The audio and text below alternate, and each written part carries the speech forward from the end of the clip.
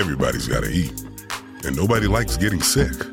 That's why Heroes toil in the shadows, keeping your food safe at all points, from the supply chain to the point of sale.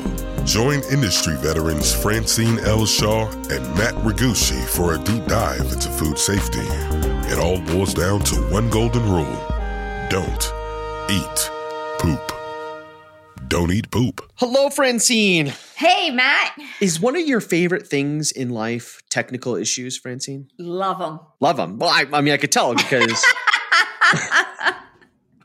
What would we do without them? Yes. I would say I only have technical difficulties when you're around, but that is not the case. You know, I've been doing so good with the technical issues until the last couple days have been never ending, I feel like. Yeah, you know what I find fascinating is how difficult Teams is to use, like Microsoft Teams. Which has nothing to do with this. I mean, our podcast thing has been kind of cray-cray, but at least my daughter's not here to laugh at us like she was our first time. Oh, my heavens. So it's funny you say that about Microsoft Teams because actually I'm using that right now with a couple different things that I'm working on. And I'm having just one or two things with it that just don't seem to want to work right. And I don't think it's user error. Sometimes it's like you go to log on and it doesn't want to let you log on exactly. Like sometimes it works, sometimes it doesn't. Yeah. And there's like no rhyme or reason to it either. It's like one day and you'll be in a meeting and everything's working fine. And then all of a sudden it's like, oh my gosh, I have to go off or whatever. And you know what is really sad about Microsoft Teams and any type of like communication device for having a multitude of people on at the same time is whenever you're on mute, it doesn't know to unmute you. You would think that during COVID, someone would have created some sort of genius thing that would look at your face and go, oh, he really does want to talk. We can unmute now. But no. AI can tell you the answers of everything in the world, but not unmute you. So earlier, probably a couple months ago, it went through some kind of two-factor authentication.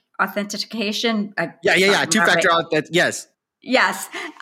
And two-step authentication.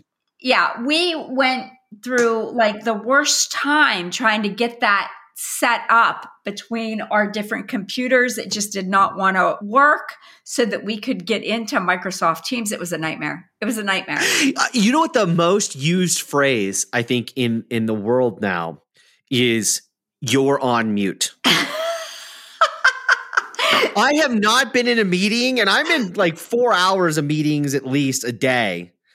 And I have not been in one where someone hasn't said that. And you're sitting there looking at them like...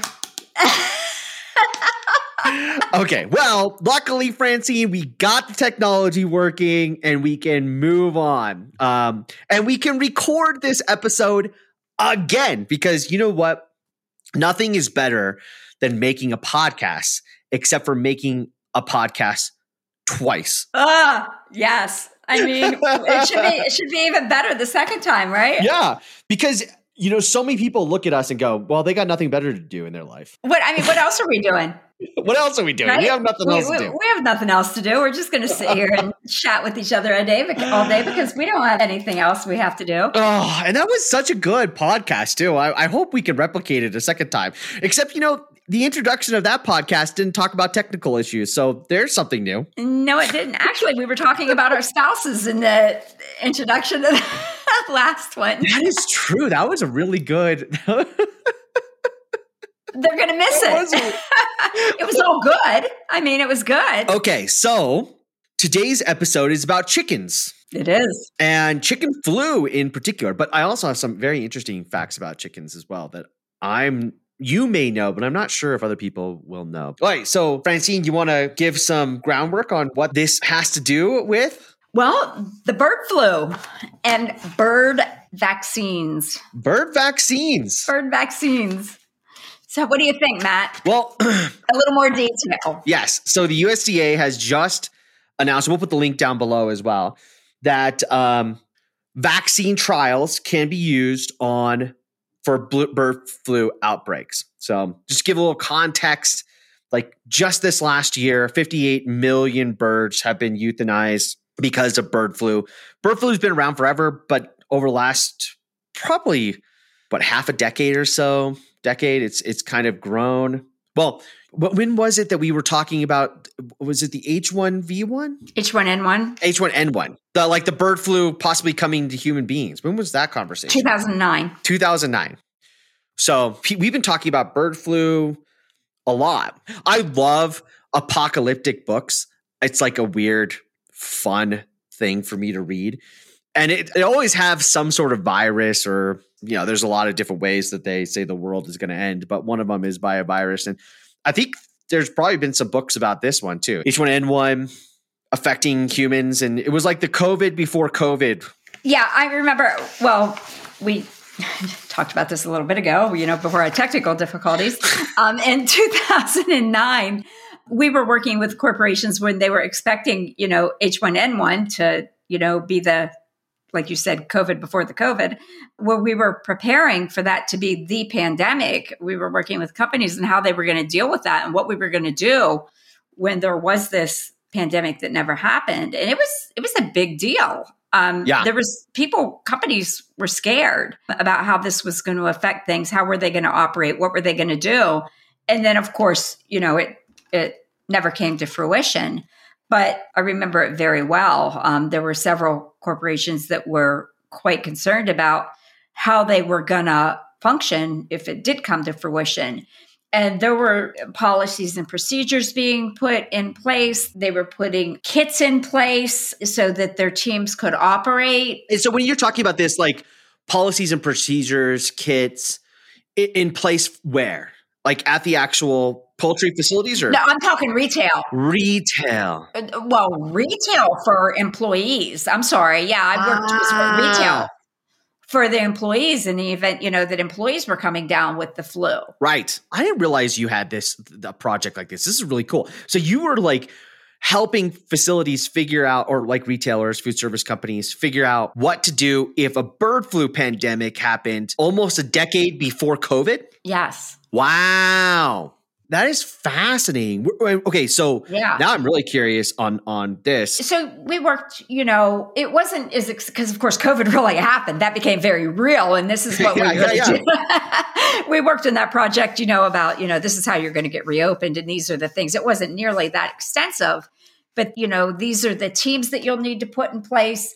These are, the things that you'll need to do to mobilize this. And, it was a very real scenarios of, these will be the kits. This is how you're going to operate. And the policies and procedures for different retail operations. Oh, I did not know you did this at all. And that is fascinating because during COVID, right when COVID happened, like, okay, everybody, no joke. Before everything was shut down, I called you, right? Like it was right when things were going and we could kind of see that things were going to be shut down. And I paid you and your team to create processes for COVID to open things up when I was working at Rice Point. Mm-hmm. I just knew you could do it. I didn't know you'd already done it a decade beforehand. This is a fantastic revelation. Yeah. No wonder why you were able to get it up and going so fast. You'd already been thinking about this, right? Well, I mean, I had a partner that worked. COVID was quite different. COVID was very different. COVID was a very different situation than what the possibility of the H1N1 was. Very, very different situation. But yes. Because, you guys were able to, obviously you and your team are very good and professional at this, but I knew that I could bring you in front of my organization and that you were going to do a great job. I didn't quite know how well of a job you were going to do. You and your team did an amazing job putting those practices together in place for us to hand out to the industry. But you had been thinking about it already. So yes, COVID was different, but contextually it was still on a macro scale was still the same problem. Right. And, things had changed too. Things became much more advanced technology wise over those years. We had a lot more options. Right. There weren't as many tech issues because there weren't as many things to utilize technologically. Yes. We were, in 2009, we didn't have near the capabilities as far as technology went that we did, in 2020, I guess it was. Yeah. So almost, it was a little over a decade after your previous project. So where, we say COVID like past tense and as if bird flu can't be an issue again, but we could have a similar issue like COVID with bird flu. We could have like a COVID 2.0 with bird flu. Right. Well, and that was the fear, at that point in time. It was the very real fear that was going to, who would have thought that, 11 years later that we would have something that was completely just a catastrophe of a different magnitude. We'd have never dreamed. Yeah. Okay. So we're going to come back to this conversation and you and I are going to ask each other some questions about our thoughts on this vaccine and what it looks like in the future. But I have a little nugget of information that I found fascinating. Do you know that like before World War II, our modern chicken didn't even really exist? Are you talking about as far as like the sizes and the weights and things like that? Exactly. And how fast it matures and all that stuff. Have you ever heard of How the Chicken of Tomorrow? Have you heard of like that competition, Chicken of Tomorrow? So prior to World War II, people consumed chicken like as like a holiday meal, right? And then after that, there was this competition called Chicken of Tomorrow. And it was to have Americans compete on who could breed the best chicken for meat. And it was like how fast the chicken matures weight-wise, how much weight the chicken puts on, size of the breast and legs and all that stuff. And that created our modern chicken and then created basically everything else that goes with it. So we're talking less than 100 years, less than 80 years, really, chicken has become part of our diet. But now, according to the USDA, poultry production exceeds $20 billion annually with over 43 billion pounds of meat produced. And per capita, US citizens eat over 80 pounds of chicken a year. Wow. I love chicken. I know, me too. Did you know that? I'm making chicken tonight. We were talking about that. I'm making chicken curry tonight. So you did not know that. So, okay. I did not know that. Just absolute food nerd. I saw like a documentary on this and a couple years ago, and I was fascinated by that. I mean, we wouldn't have KFC or anything like that without that. Okay, but now, obviously, since the 80 pounds a year is consumed by the average human in the United States, so now we're at a point where chicken and eggs are such a major part of American consumers' protein diet that when we're having these avian flus that are killing millions and millions of pounds of chicken a year, millions of chickens a year, it affects the prices so much and food inflation increases so much that it's hard for the average person, particularly in poverty, to afford those prices. So I understand why the USDA has come out with allowing this vaccine to be utilized in the United States. And I find it fascinating because as you were talking earlier, France has been using this. France has been vaccinating ducks since 2015. So there's our foie gras, right? But the people who would be upset about vaccinating chickens are not going to be the same people that are upset about vaccinating ducks because those ducks are used for foie gras. If you're already eating foie gras, you're probably like, animal welfare, whatever, right? Because they're force feeding ducks. Right. So we both understand why the vaccine is being tested in the United States and that over the next 2 years, it could be out in the market to be used, which is fascinating, right, in its own thing. But my question to you is, do you think that people are going to have issues with this vaccines? I do believe that people will have, but the same reason that they have issues with any type of animal vaccine or any type of, I don't know, what's the word I'm looking for? Anything that we give to animals that isn't natural. You know what I mean? Anything that they don't want any antibiotics given to animals or anything else given to animals. So they're certainly not going to want vaccines given to them. Right. So like people who are like, no, I don't want antibiotics in my milk. I don't want BHP like hormones in my milk. Those are going to be the same people that are going to be like, hey, I don't want vaccines. Absolutely. I agree with you.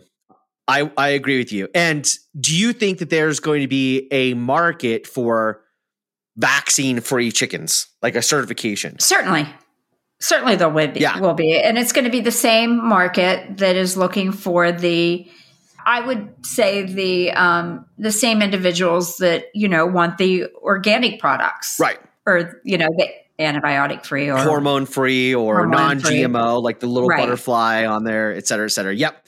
Yeah, I agree. When we were talking about this earlier, there was a lot of hesitation on your side about this vaccine for chickens.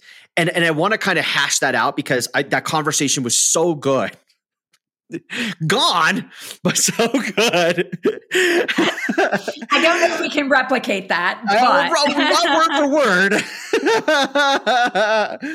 But it was so good because I felt like what you were saying made so much sense, and I want to ask you that again. Like, what do you think some of the issues are, like with PETA or anybody, about these vaccines for chickens, and what do you think that market? What do you think it's going to do to the market? So my concern with the vaccines is that they won't be used necessarily in the manner that they should be used. For example, if we have an overcrowding situation, rather than prevent the overcrowding situation, we're just going to vaccinate. Still didn't get that right. This is what happens, when you record multiple podcasts on this day. You just can't speak after a while. You just start vaccinating them to prevent the illnesses rather than treat them properly or make sure that they're properly cared for. That's a problem. Yeah. And again, I indicated I'm a meat eater. I don't have problem raising an animal for meat. Right. But they should be properly cared for. Let's not, just create vaccines and, things to prevent illnesses so that we can mistreat them. We should continue with proper inspecting by the proper authorities to make sure that their facilities are managed properly and that they're taken care of in the manner that they should be, rather than create methods so that we can maybe not treat them as well as they should be treated so that they don't get sick. And I'm not saying that that's the case. I don't believe that is. But I do think that there are individuals who will use it in that manner. Your fear, let me sum this up to see if what I'm saying is correct. Your fear is that there are bad practices within the industry that creates that overcrowding and abundant issues with bacteria like Salmonella, E. coli, and aviation flu because they're just not treated correctly. And the vaccine could just be this panacea, this silver bullet that the industry utilizes instead of bettering practices to just medicate chickens so that they can continue on doing things like how they have been. It'll become an enabler, so to speak. Yes. So it becomes an enabler. Yeah. I see that this, I see that this could be, and I can see where consumer advocate groups and animal welfare groups and just PETA and, people who just don't want people to consume meat at all. I can see where they would take this announcement by the USDA and instantly start going to their congressmen and women and saying the exact same thing. Like, we don't want this because it just perpetuates the issues that we already despise. Right. I agree. Like, I really don't want animals treated poorly. So I agree that those practices need to be in place so that animals are treated correctly. But I do think that this is a good solution for the market to minimize costs. And so a lot of times where I tend to swing my beliefs in is what is going to provide the best diet for the least fortunate. You and I can afford to spend money on the best of the best of the best products, right? But a lot of people can't. And so if this allows prices to go down so that people can consume more chickens and eggs as opposed to, the crap that they get, on the regular American diet, I think that that's a good thing. But I also totally understand where your hesitation is because it could perpetuate problems within the industry. Well, if I'm pushed to say chickens or feed people, certainly feeding humans is going to win. Absolutely, 100%. But there has to be a balance. I agree. Let's find a prevention. The prevention doesn't necessarily have to be the vaccine. There might be other preventative measures other than the vaccine. Right. And I think it could be in tandem. I think that with the vaccine coming on board, that there will be even more hyped up understanding of what goes on in the industry. And that may awaken some consumers, even more consumers, into what goes on. And they may be more apt to ask for better practices, audits, et cetera, testing, in order to minimize abuse to the animals. And I'm not again, I don't know if I said that, when I said this, but I'm not anti-vaccine. No, you didn't say it in this one. Yes, you and I are both not anti-vaccine. I do find it fascinating though, because we were talking about this earlier, that with the COVID vaccine, that came out how fast? 6 months? Yeah, something like that. It was very, very quickly. Yeah, and it was a completely new technology, right? Our RNA technology, completely new. And we human beings were like the test case of this brand new thing. Literally, they're, well, that didn't work. Let's try a different one. But I mean, it makes sense. There were a significant amount of people dying and getting sick, and it pushes humans to do drastic things to fix the solution. Mm-hmm. Then we have a real problem with chickens being euthanized. What did we say? 58 million of them just this year were euthanized because of aviation flu, not because we euthanized in order to consume them, right? Like way more were that way. And it's going to take 2 years to test it when it's already been utilized in France for almost a decade now. So I'm just curious why it's taking so long, and if the USDA is thinking maybe it won't, maybe too many consumer advocacy groups are going to say no, that it won't go through. Could be, because what's going to happen. That's exactly what's going to happen. Oh, there's going to be a ton of pushback on this. Yeah. There's going to be a ton of pushback on this. 100%. And you're going to have the congressmen and senators in farming communities pushing it, and you're going to have the others in other communities not wanting it not to exist. I wonder where this falls, because it is right now in the executive branch, it's under the USDA. Is Congress going to even have a say in this? I don't know. But this is fascinating. This is one of those where we're going to have to come back to maybe next year. This is going to take 18 months to 2 years to go through. Yeah, it's going to be a while. I am going to flip my lid if, when we talk about this in a year, if we have to record that episode twice as well.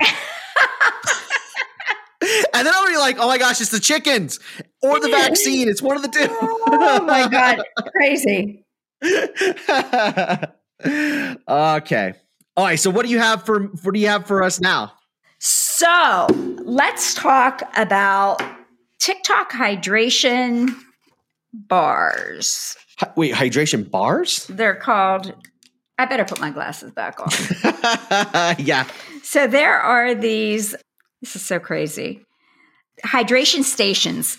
They're called hydration stations. Okay. People don't want to just drink water anymore, What is a hydration station? So basically they are doing is you set up this fancy little Lazy Susan in your kitchen, and you can put all kinds of syrup, sugar-free, regular syrup, or you can get those little wee packets of flavoring or whatever. And you mix these different things with your water, and it's called a hydration station. And that's the newest trend. Yeah, some of it's sugar-free. Some of it is sugar-free. Some of it is just, flavored syrup. Obviously, it's not as healthy as drinking plain water, nor should it be portrayed as though it is. The problem is this, the artificial sweetener isn't good for you. And some of those little packets that have those different hydration things, it's like if you consume one of these, it's like drinking 2 bottles of water. there are chemicals in there that can cause some like adverse effects if you're not careful. So for example, there's one of them a couple years ago. I love this stuff. And you're only supposed to put one in a bottle of water, I guess. I don't know. But it was really good. Well, I was putting like 2 of them in a bottle of water. Are these like those little plastic squeezy thingies and you like squeeze the liquid into a water bottle? No, they are. I'm going to show you exactly what it is. While you're getting that though, this hydration station sounds amazing. I know we're knocking it, but I could create like a hydration station in my house. That'd be kind of awesome. This. So it's just like a little pouch. Well, this is one. Now, this girl had this and she was mixing this with just like the flavored syrup. Like we talked about Starbucks in one of the other podcasts we did. The syrup with the pumps. You put a couple pumps of syrup in it and you mix the vanilla syrup and the raspberry syrup and the coconut syrup and you put it in your water and, you've got your flavored water. You can use sugar-free or you can use whatever. So they're mixing these packets. What is these? Plus this. Well, this one happens to be Liquid IV Hydration Multiplier. So this is what happened. I was putting 2 of these in a bottle, like a 20-ounce bottle of water. And I did this for like a couple of weeks. I love the stuff. It's really good. And you're only supposed to put 1? You're supposed to put 1 in? Yeah, 1 in a bottle of water. If 1's good, 2 has to be better. This was during COVID. Now, you know my personality, so a compulsive type thing, I guess. It gets better. So I all of a sudden started having these heart palpitations and I thought I was having a flipping heart attack. I remember being at home one night and I told my husband, it's like, okay, so I don't know if I need to be concerned or not, but I feel like I'm having a heart attack. Yeah. I think I should probably go get checked. This was during COVID. Yeah, which is usually a good idea if you think you're getting a heart attack. Yeah, it was during COVID. My husband's like, are you going to be okay? I'm like, well, I don't know, but I think I need to go get checked. So the emergency room wasn't very far from our house, like 2 miles. And I'm like, but I'm really concerned. I'm going to go. And he's like getting ready. I'm like, oh, you don't need to come with me. I'll be fine. You're like, I think I'm having a heart attack. I will drive myself there. I'm like, they're not gonna let you in anyway. They're just gonna make you sit in the car. You can't come in. So he's just looking at me like, what is the matter with you? I'm like, I'll call you if I need you. Wait, did you go to the hospital by yourself? Well, they're not gonna let him in. Frenzy, no. So he's like, what if you had a real heart attack? You could have not made it to the hospital. I was fine. This poor man. So it's we're gonna need a disclosure for this podcast. Okay, my disclosure: don't drive yourself to the hospital. No, if you think you're having a heart attack. It was during COVID. I lived really close to the hospital. Such a hard-headed woman. I agree. So I get to the emergency room and I'm like, look, I don't know if it's anxiety. I don't know. It took me a while to figure out what it was. Turns out it was like they assumed that it was like anxiety or whatever. They took me up to all these things and they did these tests. There was nothing wrong with me. Like a panic attack. Well, yeah. But I truly believe I stopped drinking these. Yeah. I was drinking too much of them. Be careful with your hydration stations and how much of these things that you're drinking. If you're using the non-GMO electrolyte style stuff. Although that hydration station sounds like a great idea. I'm like, right. Yeah. Just be careful what you're mixing, how much of it you're drinking. It was my fault, totally my fault. I was dumping too much in a 20-ounce bottle and I was drinking several of them a day. It was so good. So, okay, now I'm curious. When you quit those things, did you have a compulsion to drink them? Like, did you feel like you needed to, like you were? No. So this is the thing. I think I am a believer that there are addictive personalities. Yes, I'm one of them. I don't. It terrifies me because my family, you and I've discussed this. I come from a family of addictive personalities. I mean, my siblings all have addictive personalities. I'm very fortunate because I could just stop drinking coffee, or, I can, we joke about the Monster drinks, but I could not drink one for several days in a row and I'm fine. So no, I did not have any. I just stopped drinking them. Yeah. So, I mean, you and I have had that conversation. Like, I smoked for 20 years, drank like a fish forever. And so I've weaned all that stuff off. Now I'm just a coffee. But like yesterday when I was like to you, I just realized I drank 2 pots of coffee. And it's one of those, I could totally see what you're saying about the hydration stations, is if you have a compulsive personality and you just are like me, I'll be on the phone and I just go over and just fill up my cup. I'm talking to somebody and I fill up my cup. It's like not even a thought. It's like it's just what I do physically. It's not even a thought. And if those hydration stations are there, I could totally see what you're talking about. Like, I could totally see myself going over and pumping in a bunch of vanilla or something like that into water, or a bunch of lime syrup into water. And so it would be having the right stuff next to that hydration station. But I'm thinking that's genius. Instead of drinking coffee all day long, drinking water with some sort of healthy flavoring to that, like, I'd be down. That's better than, like I said to you, I drink like a 6-pack of soda a day. So it has to be better than that. I'm not a plain water drinker. Like, I should be. Yeah. But I'm really not. And this was my answer to water. It was like, oh, I can drink water like this. This is good. Right. Yeah, it's good until you think you're having a heart attack. Well, my husband was having a fit. I'm like, honestly, do not call my kids and tell them. Don't call anybody. I will let you know. Don't call anybody. Oh my gosh. I'm just trying to put myself in your husband's place, and he had to have been freaking out. I am sure he was. I'm sure he was. Melissa, when I told Melissa's like, you did what? Yeah. No. Yeah. But I'm just like, I don't want anybody to worry. You know what I mean? And what's he going to do? Sit out in the parking? Like, during COVID, they weren't letting anybody in. So he may as well stay home and sit in the parking lot and wait. No. Because, you are totally 100% unproductive, regardless if you're home or sitting in the parking lot. I know. Okay, I am 100% backing your husband on this. Next time you think you're having a heart attack, have him drive you there. I knew that I probably wasn't. No, because I deal with anxiety as well and all that stuff. So I understand what you're saying. It's like, if you deal with that type of stuff, you can go like, oh my gosh, I think I've crossed over the threshold of anxiety to maybe a panic attack.